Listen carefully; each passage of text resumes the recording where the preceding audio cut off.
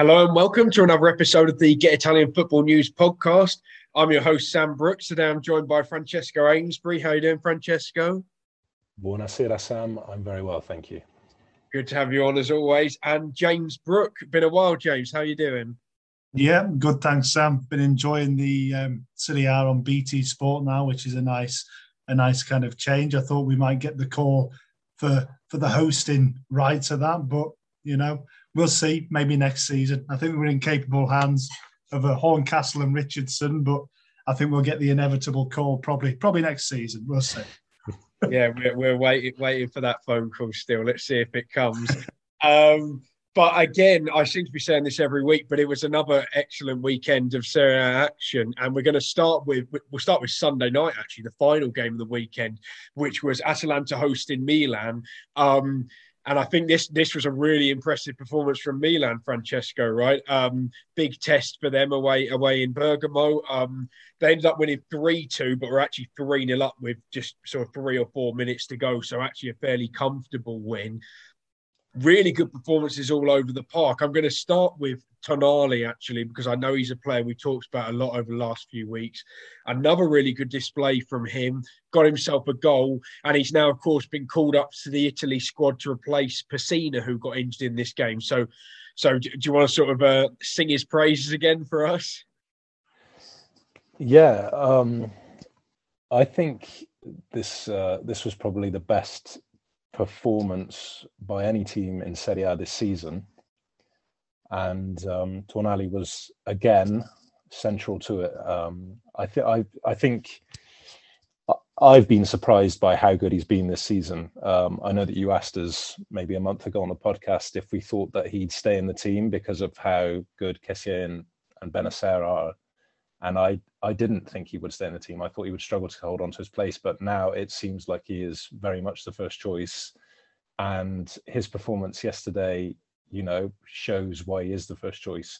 I think the other thing that's a little bit surprising is how complete a central midfielder he is. I think he does everything. He's all action. And his goal kind of sums up all of his qualities. The fact that he was pressing Freuler basically on the edge of the Atalanta box. And then once he wins that ball back, he has all the technical ability and kind of calmness of thought to just pick his spot and finish excellently. And yeah, he seems like the complete midfielder, and the fact that he's been called up to Italy is not at all a surprise.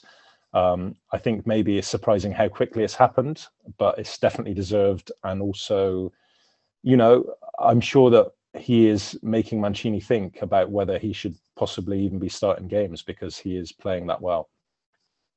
That Italy midfield is simply ridiculous, really, isn't it? I think you can make a case for Tonali being anywhere sort of in that. I don't know where he is in that pecking order. There's sort of 6 or 7 central midfielders where he really could be anywhere. I think originally he was left out the squad for Brian Cristante. I couldn't really agree with that one personally, but he's in there now.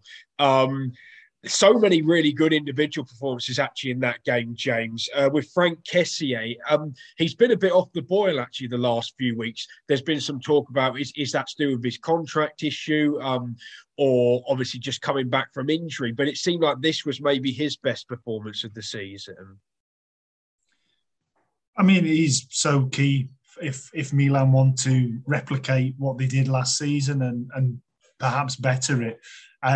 Obviously, the contract situation isn't ideal for anybody, but I think that it isn't sorted yet, I think is a little bit worrying. If I was a Milan fan, I'd be worried that it's not kind of sorted yet because it is obviously kind of affecting him slightly. It could just be a dip in form, but you'd have to say his performances have dipped off from where they could be. So it does happen to players that it affects them in that way, but that it isn't resolved yet and that his head doesn't look like it's quite there. I would suggest either he's already sorted something maybe with another club or he's just kind of preparing that he's leaving, because it rarely happens that a player has a year left on the deal, goes off the boil like that, and then wind up signing a new contract. You don't really see that happening. I think it's very important for them that Tonali has turned up and started to play the way that he has, because it's almost kind of papered over the fact that Kessie has kind of dropped off. I think it's important that he does get back to somewhere near the level that he was at last season, just because Benacer, it still looks like he's a little bit fragile with his injury worries. And I'm not really sure who comes in if Kessie's not performing well and if Benacer is injured. I'm not sure what the third option is there. So I think it's important that he does get back to that level, and it's good that he's shown that against a good team in a big game for them. So we'll see if his head can kind of come round a bit, but I would be slightly worried about that if I was a Milan fan. Yeah, I agree with James about a lot of things. I think one of the points he makes about maybe Kessie already having an offer on the table, or knowing that someone else is interested and will pay him a certain amount of money that possibly Milan won't match, is possibly the situation. It's not clear. But I think one of the things that is very, very impressive about what happened on Sunday is how Pioli, after a lot of people felt that Kessie let Milan down in midweek by getting sent off in a stupid way. I know it possibly wasn't sending off, but it's probably a tackle he shouldn't be making. After that, he's brought him back into the team. He's kept him central to the project, and Pioli has kind of taken everything that's happening off the pitch away from the situation. He's just saying, right now, he's my player and he's going to play. And I think this was Kessie's best performance of the season. And I think there is a good chance that Kessie will leave at the end of the season, but I also think that Pioli knows that he is a real asset right now, and this Milan team is in great shape. I think Sam, you asked us a couple of weeks ago if who kind of the real runners were in the leagues in potentially winning the Scudetto this season, and I kind of dismissed Milan. I said they weren't ready, but this last week has showed me that maybe they are. I think I am changing my mind a bit. I think they are in the mix. And if Kessie is central to the season, like James says, he's such an important player, then I think that increases their chances of being in that race right up to the end of the season, dramatically. So I think it's good that Pioli just doesn't let that contract situation affect them, because having Kessie from now until the end of the season would still be a great thing for Milan. And also they've shown, they've got a couple of, probably more than a couple, but a couple of recent precedents where losing players at the end of their contract is maybe not the end of the world. We've seen how well Maignan has done. We've seen how well Brahim Diaz has done, and how they haven't really missed Çalhanoğlu and Donnarumma so far this season. So we could have another situation like that. I just wanted to ask Francesco, what do you think is what's Pioli's plan if Kessie isn't performing, and if Benacer, like he has shown so often, can't stay fit? Where do you think he goes from there? Because for me, that's absolutely key to, you say you think they can challenge. I think you're right, but I think it is key for that midfield area. Tonali obviously has it in him to be the key man. He's shown that. And if Kessie's alongside him, no problem. But what do you think happens? Where do you think they go if they need another option? Because I can't really see who it is. Yeah, that is a great question. And I'm not 100% sure who we go with. I guess he might go with Krunic there. But I think having all three of them and keeping Kessie so that he is still actively part of this squad is important, so that they have those three options to cover, what is two positions. Yeah, I think you're probably right with Krunic there, although he has also tended to play him a bit higher up the pitch as well. So we'll see with that. Just one more thing I wanted to touch on with Milan. As I said, so many great performances. Also, shout out to Davide Calabria, who's now in the Italy squad as well. He was phenomenal, and Rafa Leao with an excellent goal as well. But something that I wanted to touch on at the defensive end of the pitch, that Fikayo Tomori tackle. It's been doing the rounds on social media. How good was that tackle? It's very rare that you see something like that going around on social media. It's more the goals or a trick or something. It's pretty special, hey? Yeah, when I saw it live, just because you just don't see those tackles in penalty areas anymore. Did you think it was a penalty? I just thought this is definitely going to be a penalty. You can't. That's exactly what I thought. You can't tackle like that in 2021 and for it not to be a penalty. So it's almost the perfect tackle. It's the only way you can tackle like that in 2021, and for it not to be a penalty. He times it perfectly. He gets the ball cleanly.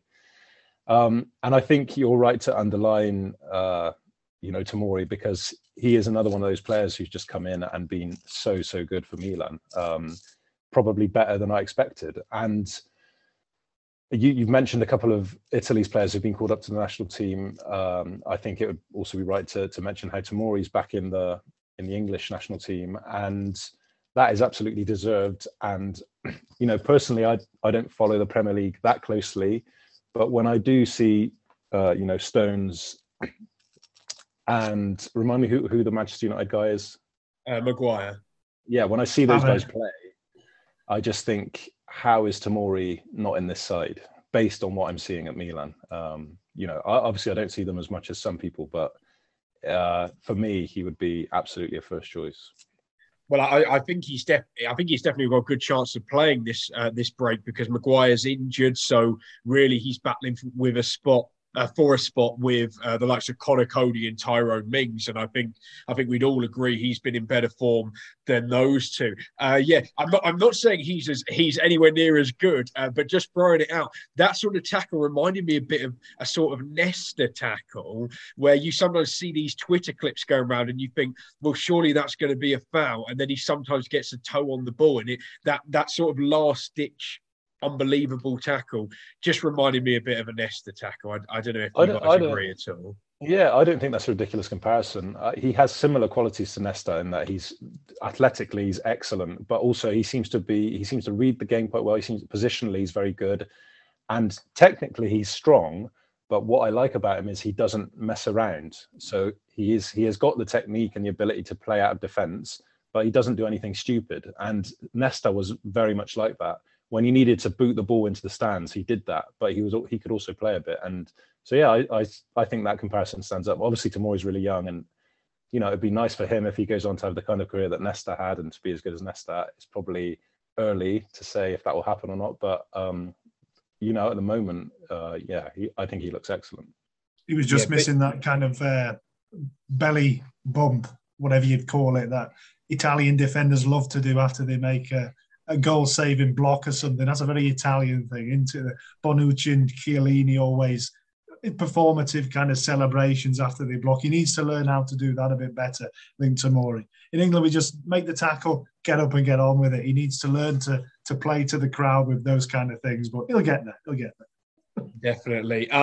James, I just wanted to last thing on this game, so I know we stayed on it a while. From an Atalanta perspective, bit of a tough week for them. They're doing well in the Champions League, of course, but they lost Robin Gosens in that game. Looks like he's going to be out for around 2 months, I'm hearing.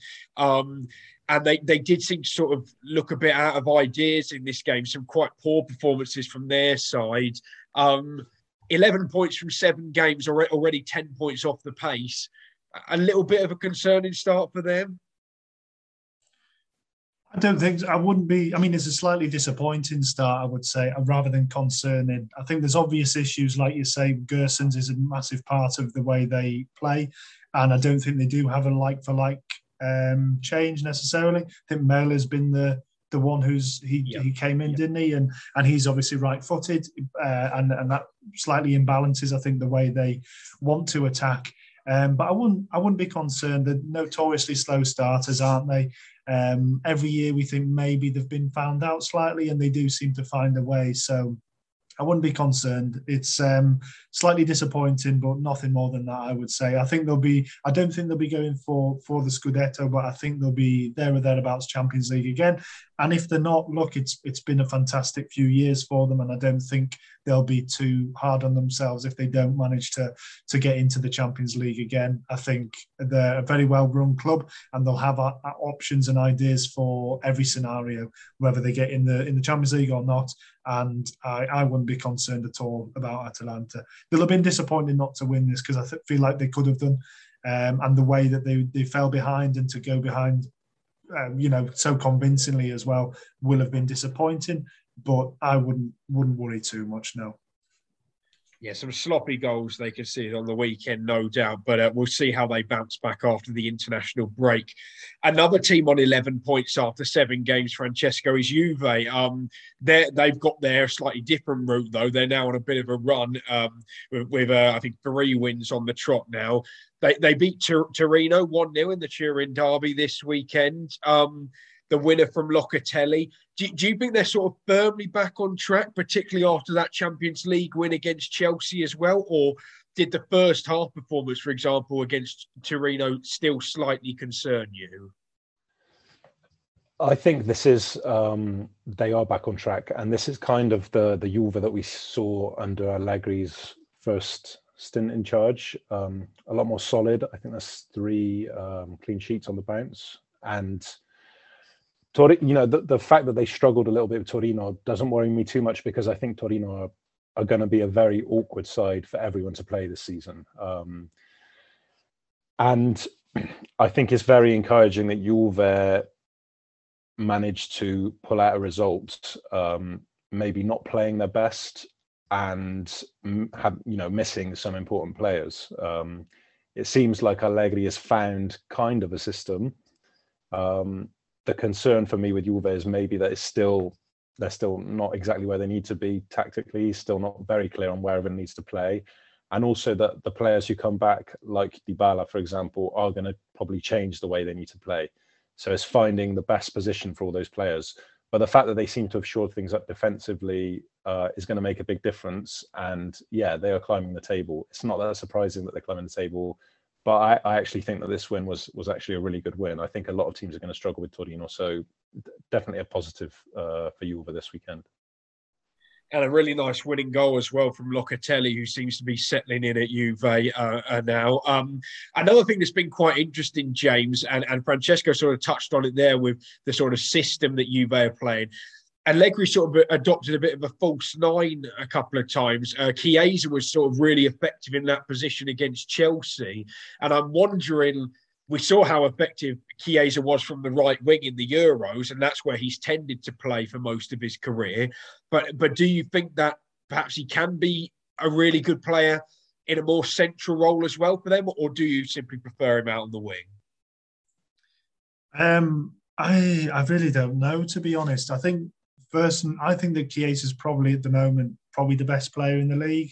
That may be up for debate, but in my opinion, I can't see anybody who's quite as dynamic and quite as effective as he is. And I think he's most effective when he's got space to run into. And I'm not sure that he necessarily always has that if he plays, certainly as a false 9. But the problem then is that I don't know what system Allegri. It is difficult because they have a lot of players, but they don't have a lot of players who tend to fit into the same system, if that kind of makes sense. If I was playing a false 9, if I was Allegri, I think the player who probably fits best is probably Dybala, maybe Kulusevski. And then if I was Allegri, I'd probably ask them to play as a false 9, Chiesa, and have him on the left, darting into that space in behind. But then the trouble is if you want to play that, I don't think all their best left-footed players are both Dybala and Kulusevski. They don't really have a Chiesa alternative to play on the right if you wanted to play that way. So I think he's toying about with it a little bit, trying to see what fits best. And I'm not 100% sure, to be honest. But it is, I think, crucial that he does find where's the best place to use Chiesa, because for me, I don't know if you agree, but I think he is the best player in the league at the moment. And because they're still finding the feet a little bit, I think he can be the difference. I think he's a special player, and I think he could, in a time when they're not as strong as they have been, I think he could be the difference. So finding how he can play with Moise Kean as well, because I think he's somebody who can have a huge impact. I think working out the best way to use those, and with Dybala, is key. And I don't necessarily know the answer, but I do think he's best when he has space to run into either diagonally into the box or beating players down the wing. You've got Morata to consider as well. So he's got plenty of options, but I think there's almost too many options who all fit better in different systems to fully work out settled system. If that's clear, I don't know. Yeah, no, I think, as you say, Allegri's still trying to work it out for himself. I think there were some rumours that, perhaps him and Chiesa weren't getting along so well the opening few weeks of the season. But yeah, he's not been used maybe as much as I had expected him to be. But maybe that is still just trying to figure out where best to use him. I'm not sure. But Bernardeschi's getting games as well, and I'm not sure he's necessarily in the best 11. So we'll see what he eventually settles on. Yeah, perhaps a bit of a Euro hangover as well. Of course, that's only a couple of months in the past. From Juve, who are getting there, to a team that have been perfect throughout the season, Napoli, 21 points from 7 games. How important was this win, Francesco, do you think, getting a 2-1 win coming from behind after they'd had a sort of chaotic loss in midweek against Spartak Moscow, a game where they went ahead at the start, had a red card, lost 3-2. Really important for them to bounce back quickly, do you think? Yeah, I mean, I think the game against Spartak Moscow is a bit of an outlier. I think it's just one of those games where, you end up having a man sent off and things don't go your way. And that can happen.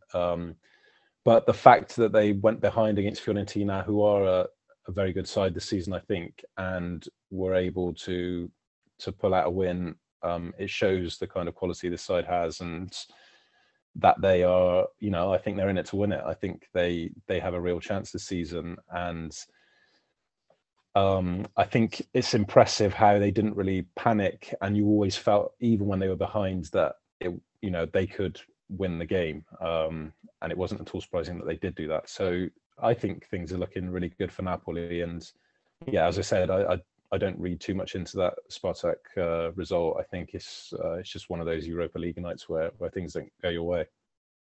Yeah, Europa League can throw up some bizarre results at times. But overall, an outstanding start to the season for Napoli, James. What do you think sort of been the main difference for them so far this season, going from a team just outside the top 4 to genuine title contenders? Would you say it's Osimhen's form, or Koulibaly being fully fit, the addition of Zambo Anguissa? What sort of stands out for you, do you think? Well, I think the one that you've missed there is the managerial appointment. I think Spalletti was an inspired choice, really, to manage them. I think they obviously ended the season very well last year, and sorry, my dog's just here. I don't know if you can hear her. She's waggling her head around. She's a noisy. Go on. Sorry. So yeah, I think Spalletti was exactly the right man to take charge of the kind of the attacking talents I've got. He's maybe used to operating under a kind of a not the best team in the league, maybe slight underdogs. He's used to those kind of constraints. So I think he's going to take them to a better place than they have been the last few years. But maybe it's just a slight mentality shift as well. I think the Juventus result was absolutely huge for them, coming as early as it did in the season, because I think that gave them the belief that they're not just there to be kicking around 5th or 6th. They can have a say in where this Scudetto ends up, and I think that's propelled them into the run that they're on now. Obviously, Osimhen's been excellent, as he was when he was fit last year. So we'll see if he can stay fit and carry that on. But I don't know whether he's exactly the key man. He's finishing is slightly erratic at times still. He has all the tools needed, but I think he can still improve as well. And I think the defence, it's important you mentioned Koulibaly. I think the defence, they've only conceded 3 goals, I think, so far. I think that's the best in the league, I think. And it's been quite a settled kind of back 4 or 5. It's been the same 4 players in front of usually Ospina, aside from Manolas has occasionally been in and out. But it's been the other 3 have remained the same. And Koulibaly, I think people forget just how good he is. I think because he hasn't made that move that maybe people expected he might do a couple of years back, I think people have largely kind of forgotten about him, or just assumed that he's no longer as good as he was, maybe because he's turned 30. That's what we seem to assume now. But he's phenomenal, and he's so important to them. And Zambo Anguissa as well has been a great addition. So I don't think they're going anywhere. I don't think it's sustainable that they can carry on the run that they're on at the moment. But having said that, looking at some of the fixtures they've got coming up, they're not the hardest in the world. So they could easily be looking here winning the first 9 or 10 games, which would be unbelievable, really, from where they ended. Or where they've finished the last couple of years. I think what I would say is that they'll be disappointed, or not disappointed because they couldn't have done any more, but the fact that they're only 2 points clear of Milan and only 4 clear of Inter, having won all the games, it must be a little bit annoying for them. There's not much more you can do when you're only sitting 2 points clear of the team in second. It would be, for me, slightly frustrating, but couldn't have asked for more from them, really. I think James is right to underline Spalletti, because one of the things that seems to be very evident is that everyone is pulling in the same direction. I think in the last 2 seasons, we had that whole mess with Ancelotti where everyone seemed to be at odds with everyone else.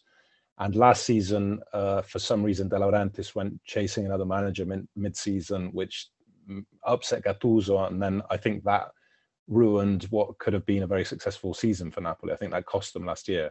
At the moment, everyone seems to be working in harmony under Spalletti.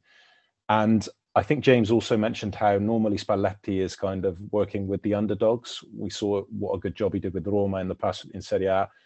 And even with Inter, I think his work at Inter is kind of underrated because he got them back into the Champions League.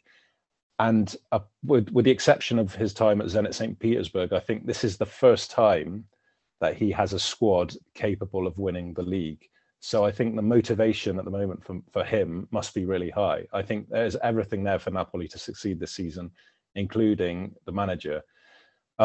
The other point I'd like to make is just because we mentioned all three of them, Osimhen, Koulibaly and Zambanguisa, I feel like Napoli are the most are the side who are most dependent on African talent in Serie A, and the African Cup of Nations is coming up this season. So it will be interesting to see how they cope when possibly all three of those players, plus I think Adam Unas, who's had a bit of a bit part for them this season, but when they're possibly all three not available at the same time, that's going to be an interesting time for Napoli. Yeah, very good point, actually. We'll have to see how they cope with that. I just want to touch briefly on a big story coming out of Fiorentina the past day or so as well.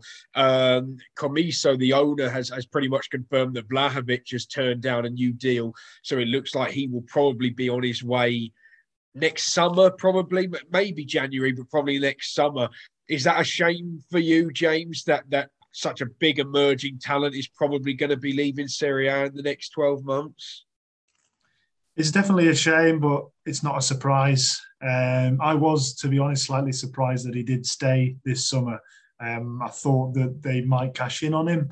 I think testament to Comiso and to Italiano, maybe, for the ambition that they have for the club, that they did reject, well, by all accounts, rejected very good offers, and for him to stay there.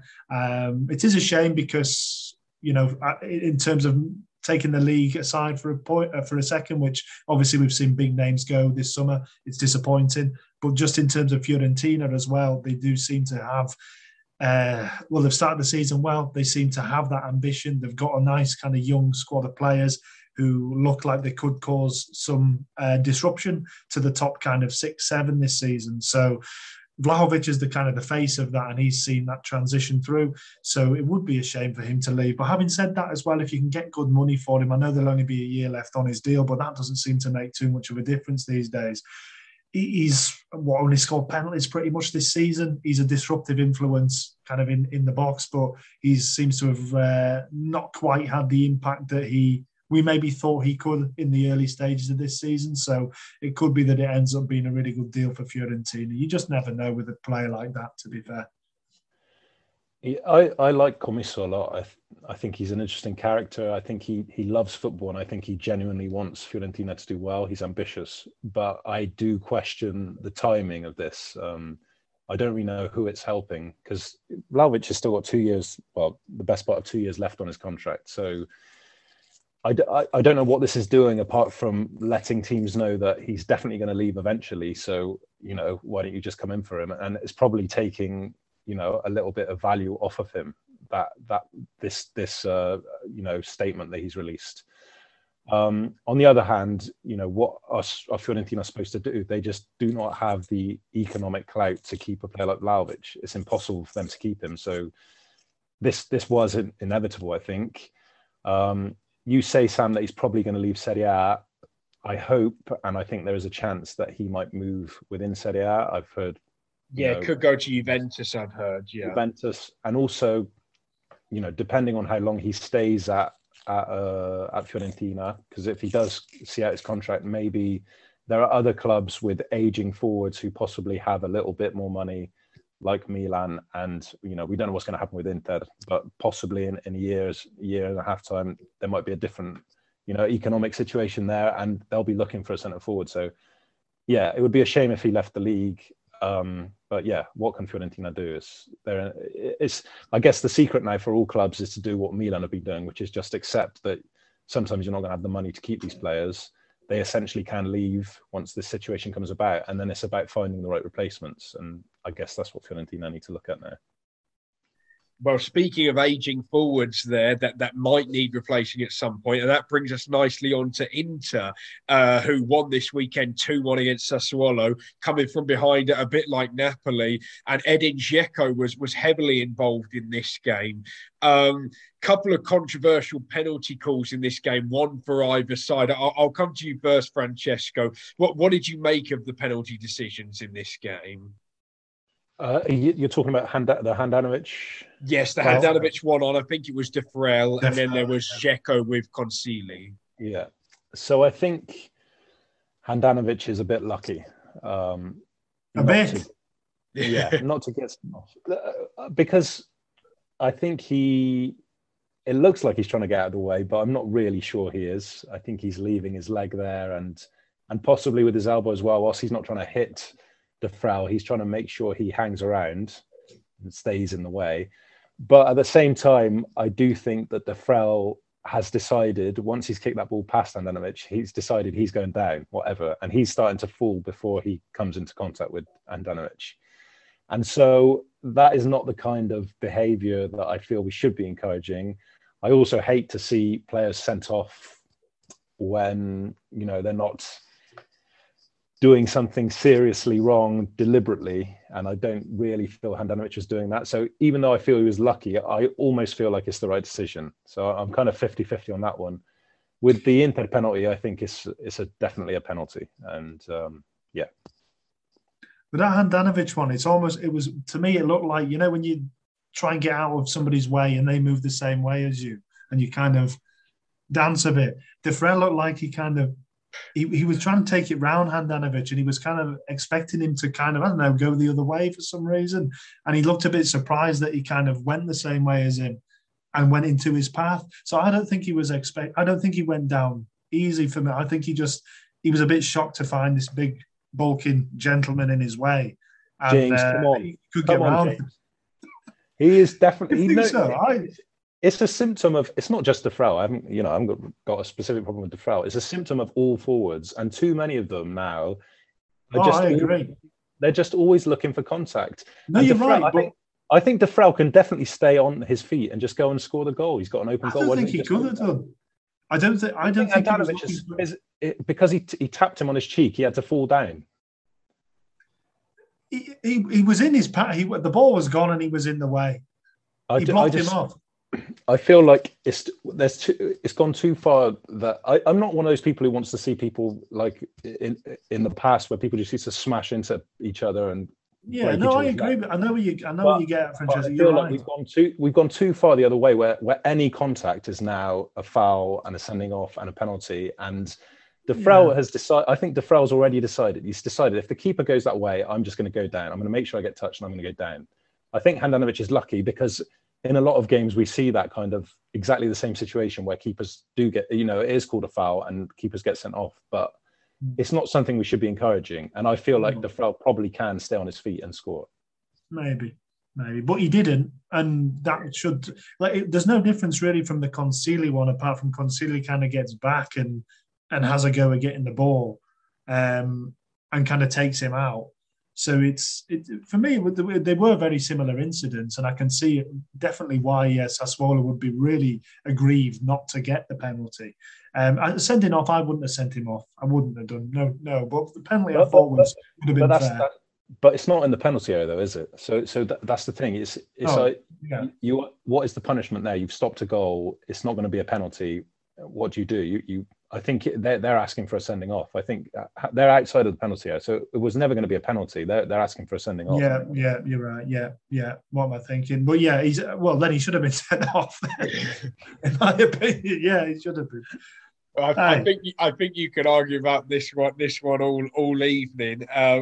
We'll move on slightly though. So I've seen a little bit sort of, with Inter getting these couple of huge home wins and then having difficulties in other games, perhaps the argument put across, are they sort of the flat track bullies? But their wins the last couple of games, beating Fiorentina from behind, beating Sassuolo from behind, have they sort of firmly put that up to bed, James, do you think, and shown that they're ready to fight for the title again this season?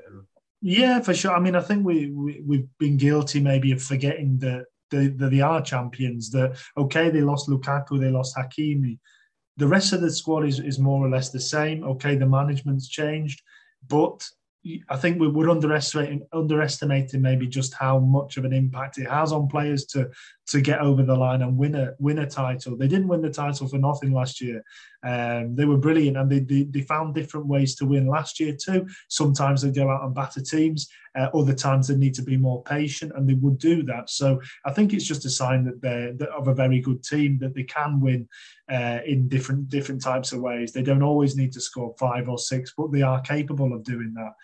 I think it's just a sign of an excellent team, and I think the job that Inzaghi is doing so far is really, really impressive. Actually, I had expected them maybe to drop slightly, and okay, maybe they have a touch, but Dzeko's fitted in seamlessly.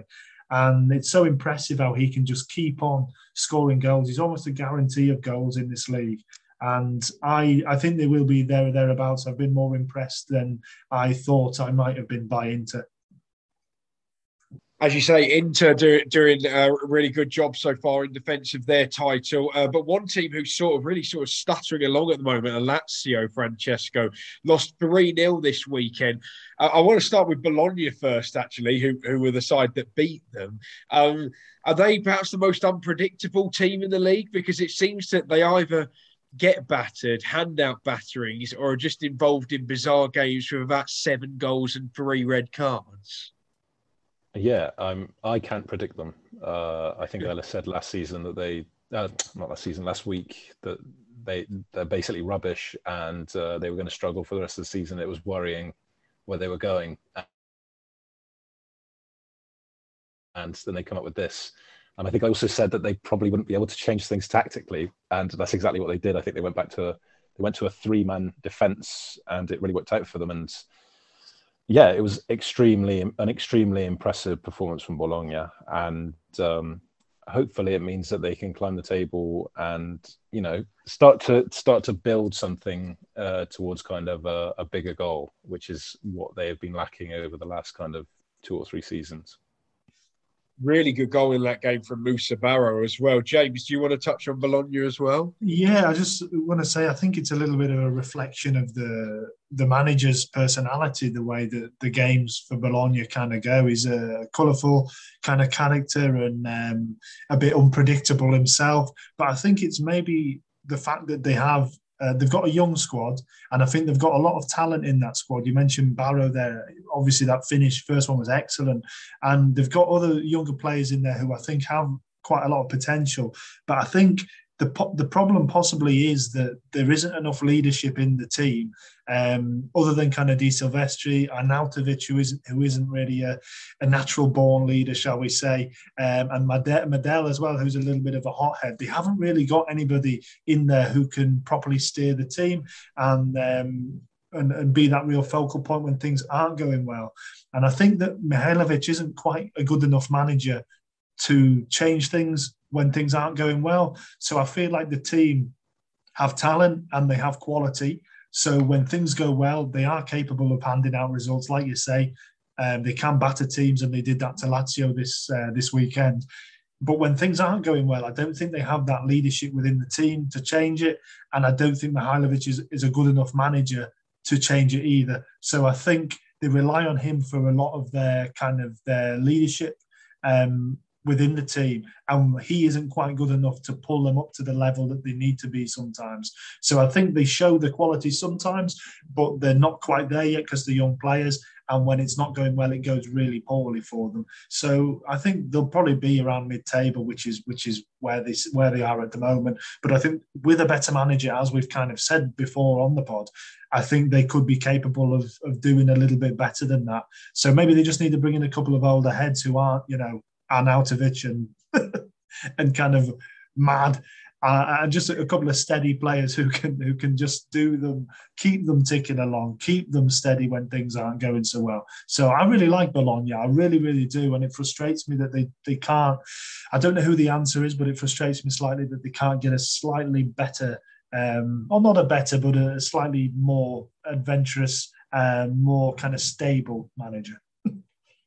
Yeah, but I mean, we saw their potential this weekend, but from a Lazio perspective, Francesco, really disappointing. And Sarri came out afterwards and was talking about how there was a lot of fatigue, and he's got, of course, a couple of injuries at the moment. Immobile missed that game, but is that a concern so early on in the season? And we've seen this before with Sarri's teams, with Napoli and Chelsea, how sometimes they run out of steam a bit, and he's not really a big fan of rotation. So is that quite a concern for them, only 7 games into the season?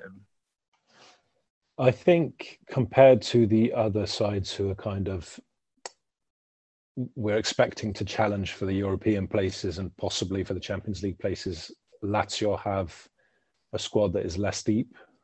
They have fewer options.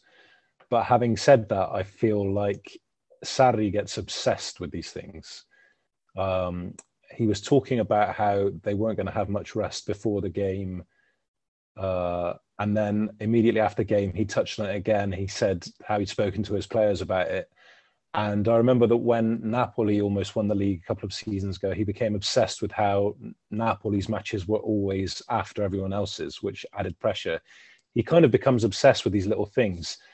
If you think about it, Lazio played at home during the week, and Roma had to go to Eastern Europe to play their match. Then they had to fly home. They only played a few hours after Lazio on the weekend, and they won easily. And I think a lot of this issue is in, I don't know if it's all in Sarri's mind, but it's magnified in Sarri's mind, and that probably doesn't help the situation. I think this is a really disappointing result for Lazio, who I was expecting big things from this season. When Immobile's not there, I think the drop off to Murici is quite big, and that could be an issue going forwards. And it kind of highlights, I think we said, how it was interesting that they let Caicedo go so easily, it seemed. So yeah, we'll see what happens. I still think Lazio can pull this round. I still think Sarri can get them to have a good season, but maybe you're right, Sam, that they are a little bit short in terms of the number of kind of first team players that they have, and there is a bit of a drop off when some of those players are missing. But yeah, I think Sarri probably makes it worse with the things he says and this kind of obsession he has with the calendar and when he has to play his matches. Yeah, I don't know. Something doesn't feel quite like it's fitting with Sarri at the moment. Sarri and Lazio. Something just feels like it's not quite going to happen for me. It feels like it's not got off in the best kind of start, and it just feels like it's not the right fit, which I thought it might be, but it just, to me, something just feels slightly wrong, and I wouldn't be surprised if we see him not last a full season. Actually, I hope he does, because I think if you hire Sarri, it needs to be a longer term project, and the last 2 jobs that he's had, obviously he's been there only a season. So Lazio need to maybe readjust focus for the year and just focus on the longer term plan. But something for me doesn't feel quite right, and I not that I'm unaligned with Maurizio or anything, but I feel like we might see him go before maybe not before Christmas, but I think before the end of the season. Yeah, they've struggled to get momentum going, really, because, of course, this result came off the back of a derby win and of course, a win in the Europa League. So we'll see how they go on after the international break, but it seems like that could be a really crucial period for Lazio to see exactly where they are going. Of course, across Rome, we had Roma at home against Empoli. They picked up a 2-0 win. This was more like a sort of Mourinho performance that we're used to, a clean sheet, result never really in doubt. The one player I want to touch on, really, Francesco, is another player who's been recalled to his national team this week, and that's Tammy Abraham. He's been called up by England. I think he's got 4 goals already this season. He may even have one or 2 more than that, but he's also hit the woodwork 6 times. And I know we've been bigging up Osimhen, but Do you think that perhaps if Tammy had been a bit more lucky, we'd be talking about him as having this outstanding start rather than a really good start? Possibly. I'd say he's not too far off an outstanding start, though, because he was, I know he didn't score at the weekend, but he was involved with both goals. And I think because of the role he plays at Roma, where he is the only striker, and they have those three offensive players, Zaniolo, Pellegrini, and Mkhitaryan behind him, the work he has to do to help those players score is important, and he's done a really good job of that so far. They've all been scoring goals, and that is partly because of what Abraham's been doing.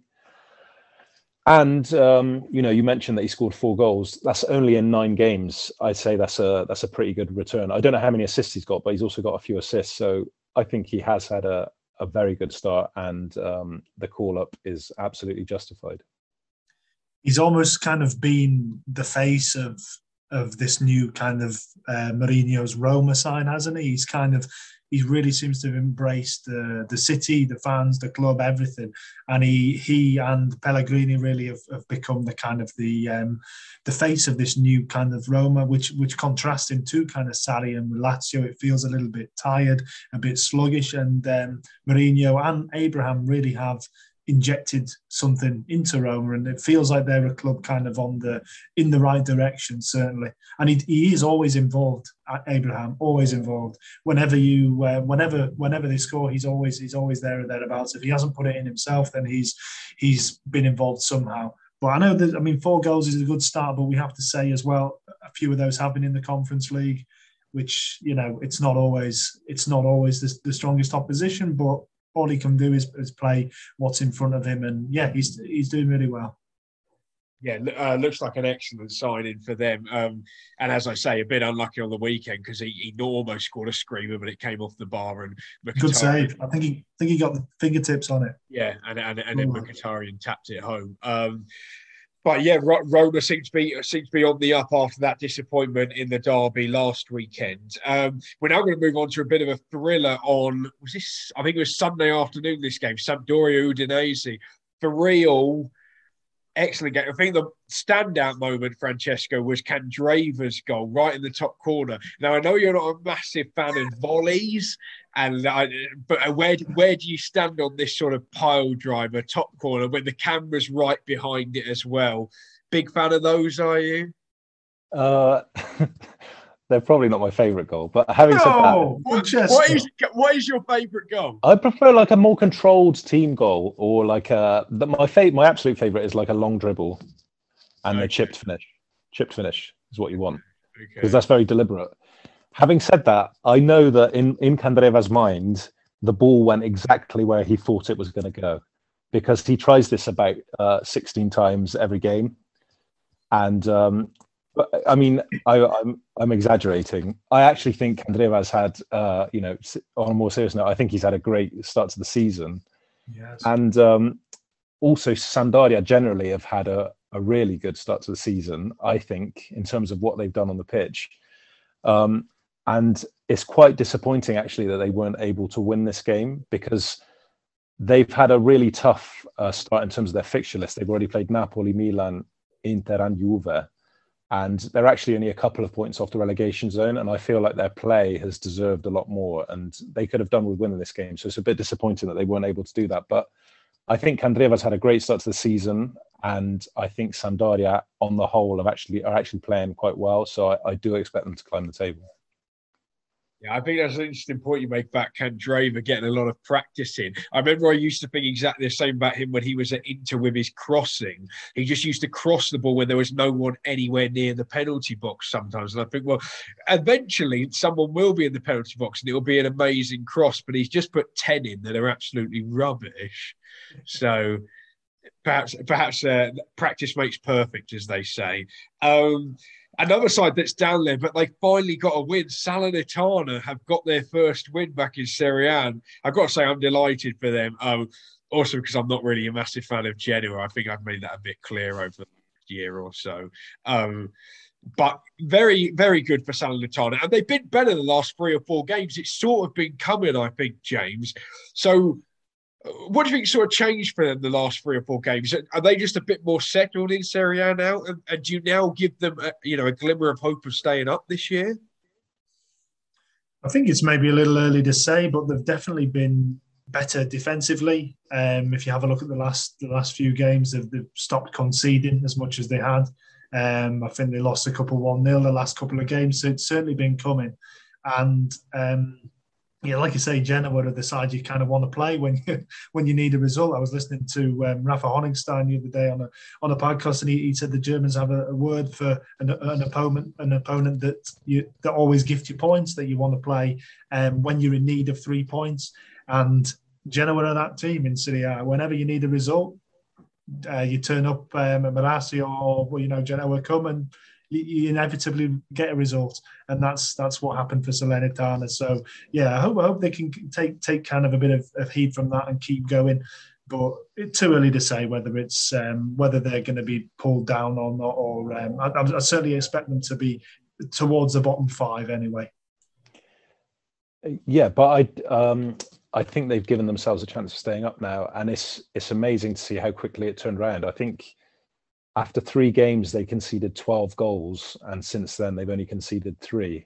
And it was looking desperate for them. I was worried that it was going to be like a record-breaking season in the negative. But now they're just 1 point off safety. They picked up their first win, their first draw, a couple of clean sheets. It's looking much better for Salernitana. And, we know they've got some interesting attacking players. So if they can shore themselves up defensively, I think they have a chance of staying up. Yeah, you're right. After those first few games, it did look a bit like sort of Benevento a few years back. And I remember Benevento then went out in January, I think, and bought like Bakary Sagna and Sandro and all these players. They just got really desperate. But no, Salernitana are giving themselves a chance. You're right. Verona got a big win against Spezia this weekend, 4-0. Now, I know we talked about this. I'll come to you first, Francesco, on this. We talked a few weeks back about how we thought that Di Francesco perhaps been a bit harshly treated, getting sacked after, 3 games at Verona. But they've picked up a couple of impressive wins since then, haven't they, against, Roma and then, of course, this weekend. So is there maybe some vindication behind that, or do you still think that it was ridiculous what happened with Di Francesco? No, I think you'd have to say that they did the right thing. I think since then they've had some very good performances, but they've looked like a completely different team. They've looked a lot more solid generally, and this weekend they also scored 4 goals. Their performance has improved, and I think whilst it seems completely unfair to sack a manager after 3 games. I'm sure that the precedent of last season with Cagliari must have been weighing on Verona's mind when they made that decision. That the fact that he struggled so much last season for Cagliari and almost got them relegated, and they were just able to save themselves right at the end of the season. I'm guessing that Verona decided we're gonna make this decision early and give ourselves a much better chance. And you're right, Sam, to say that it looks like it is. It's already been vindicated. I think it was undoubtedly the right decision, and it might sound harsh, but Francesco, I think, is absolutely spot on there. I think they've looked at what happened last season with Cagliari, and they've thought, well, this guy's going to take us down. And Verona Hellas are in a very sensitive position, I think, because they've definitely overachieved the last couple of years, and I think a lot of that was down to Juric doing a great job, and I think they had to get that appointment right. They had to get it right because it could easily have turned. And I think fair play to them, after a few games, have just looked at it and thought, you know what, we might have made the wrong decision here. And I think you've got to commend them for having the kind of the gumption to admit they were wrong and make a change. And whether Tudor's going to be better, we'll have to wait and see, because obviously he's not really got much pedigree at this kind of at this level. So we just have to see whether that was the right thing to do. But I think Di Francesco it's harsh on him maybe, but you can't really see where he goes from here, because Cagliari really hurt his reputation, and I just don't see how he gets another job in Serie A for a number of years, really. But I hope they do manage to kick on, because they're in a healthy kind of position. They're kind of mid-table, Hellas. I think. Yeah, They're yeah. not I think maybe just inside the bottom half. Yeah. They're just inside, like you say, a couple of big wins. So I think it was absolutely the right decision, and I think they will kind of push on and maybe finish mid-table again. Yeah, it's looking that way. I was stunned that they appointed Di Francesco in the first place. I don't know what they saw in his last couple of jobs that made them think he was the right person. But Nothing. Yeah, there we go. It's a bit of that. There's sort of a situation in England at the moment with Watford sacking their manager after 7 games. And there's a bit of discussion as to whether that's too early. They've brought in Claudio Ranieri now, so we'll have to see with that. These sackings early in the season do, of course, cause debate, but it's looking like Verona probably have got this one right. And we'll move on finally from the weekend to a former Di Francesco side, Cagliari. They drew 1-1 with Venezia. James, is there any way that these two sides aren't involved in a relegation battle this season? That's just the way it's sort of shaping up. I know that Cagliari have some decent players, but they've been in this position the last couple of years, and it doesn't seem to really be getting better, does it? Yeah, no, I'm worried about them, actually. I am a little worried about them. I think for Venezia, it's different because they've obviously come up for the first time in kind of 20 years, and they'll be expecting a relegation scrap. They'll be ready for that, and they'll base their season as a success around whether they avoid relegation or not. And for Cagliari, it's different because they've been down there. They've expected better, and it's just not happening. So I could see at a certain point players like João Pedro, maybe Nandes as well, who I think is a good player, Marin as well, who might just think, you know what, I don't fancy another relegation scrap, and just not having the heart and the desire to go through it again with Cagliari, whereas Venezia will be ready for that, and they'll put everything on the line to stay in the league. And I just think it's gone on for maybe a year too many at Cagliari, and that might just cost them, that players just cannot face another fight. Surely one of Cagliari or Genoa's got to go down this year. I like Genoa. They can't keep hanging on. I don't know I like Genoa. It's a great club. Yeah, in terms of history, yes, but you can't like what you've seen from Genoa the last 3 or 4 years. It's been dismal. Yeah. I feel like Genoa have got a better than Cagliari this season. I think Mazzarri is a horrible appointment. I just don't. I don't know. He plays like a crazy formation, 3-6-1. I think Cagliari should be doing much better than they are, and I am genuinely worried for them. I think they could be in trouble because the other thing is that all the promoted sides who I thought might struggle, all of a sudden they seem to be doing okay. For Venezia, I think that's a decent point, and they've picked up their first win a couple of weeks ago. Salernitana won for the first time this weekend, so all of those sides look alive. And Cagliari have to be really careful. I definitely think they're going to be in a relegation battle this season. Yeah, it looks like at least 2 of those promoted sides have a reasonable chance of staying up. So we could see a couple of sides who've been in Serie A a while go down this year. We'll have to see how that pans out.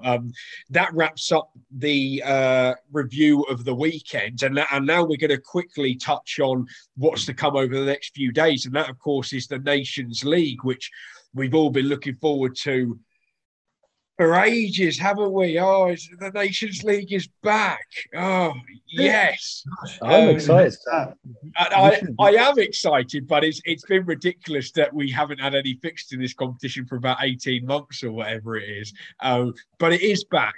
And that means that on Wednesday, we have Italy playing Spain, and on Thursday, we have Belgium playing France. And then the 2 winners will play each other on the weekend to determine the 2020/2021 UEFA Nations League champions. So Italy against Spain. We saw this game, of course, Francesco, in the Euro semi-finals. And I think Spain edged that game, I think, on the day. But Italy, of course, got through on penalties and then went on and won the tournament. So do you expect the two sides to sort of shape up quite similarly, with Spain playing that false 9 again? And if they do, how will Italy look to combat that?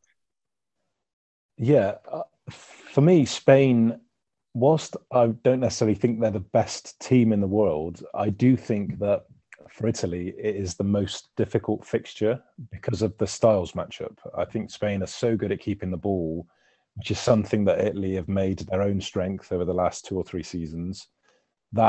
And Italy really struggled with that in the Euros. You're right. Against everyone else, they probably had the better of them, but not against Spain. I think that was definitely the most difficult fixture.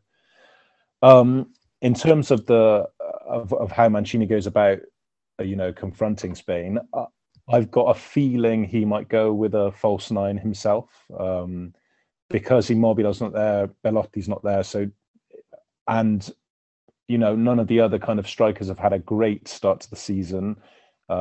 We spoke a little bit about Raspadori. He started off, the first day he scored. I don't think he scored since then. Keane has had moments at Juve, but hasn't really settled properly. And you could probably argue that Zaniolo has had a pretty good start to the season. He looks in form, and he also has the kind of technical and physical characteristics that could probably hurt Spain. He's fast, and I wouldn't be surprised if we saw him kind of playing in that role with Chiesa and Insigne either side. And yeah, that could probably cause Spain some problems. But we'll see how Mancini decides to go about it. I hope that he has, and I'm sure he has, taken into account what happened during the Euros, because I think Italy were a little bit lucky to get through that game, and they possibly will have to play a bit better on Wednesday. And also the home advantage, I don't know if that's going to be a good thing or a bad thing, because when you do play against Spain and they monopolize the ball, it can make everyone a bit tense. So yeah, it's going to be interesting to see what happens. Yeah, of course, perhaps another idea would be Chiesa playing as the false nine and Berardi on the right. That's maybe a possibility. I think, you asked James earlier on in the pod what he thought about Chiesa. I'm in agreement with him. I think he is probably better coming off one of the wings. And for me, Zaniolo could definitely do a good job of being that central player. So that's what I would go with. They're all pretty interchangeable. I mean, you could go with Chiesa in the middle and Zaniolo out wide, or Berardi. I mean, Berardi is playing well as well. So yeah, they have options. We'll see what happens. And then, James, just want to ask you, with the other semi-final, Belgium-France, of course, we saw Italy get the better of Belgium in the Euros.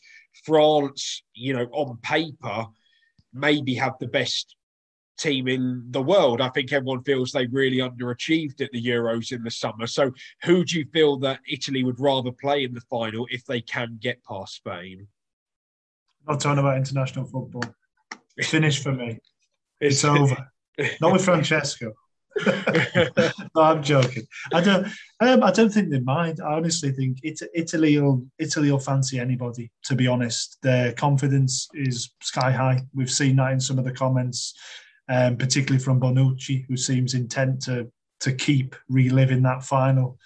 Yeah, it's a bit much, isn't it? I know. It's a bit unnecessary. I don't know why he doesn't shut up more, Bonucci. That would be, he'd improve a lot as a person if he just kept his mouth shut. It seems to. He could learn from Chiellini, I think, a bit. And that is something. It is much, but the confidence is high. That's the point, and I think they would rightly fancy either of Belgium or France. France obviously play a very specific way. We know that they're very well drilled, organised. They're not going to hit you with particularly.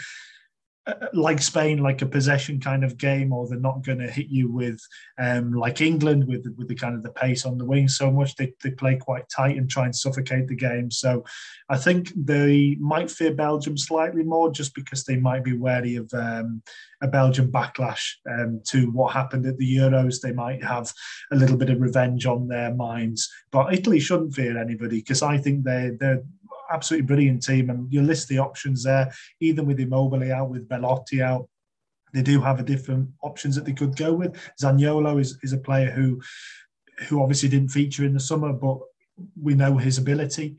Raspadori can play that role and can play very well. Keane as well. So not only have they got players who have had a great summer and led them well, they've got other players, younger players who are there now as well, who can make a big impact. So they shouldn't fear anybody, and I won't be watching. Yeah, no, it promises to be an exciting few days, actually, with 4 of the best 5 sides in Europe ready to take part, and England involved in some World Cup qualifiers. So we'll see how it plays out. But no, two fascinating games in there, and then the final to come, and Italy have every chance. But that brings me to the end of the episode. Thanks a lot, Francesco and James, for joining me, and thanks everyone for listening. And we'll speak to you again next week. Bye bye.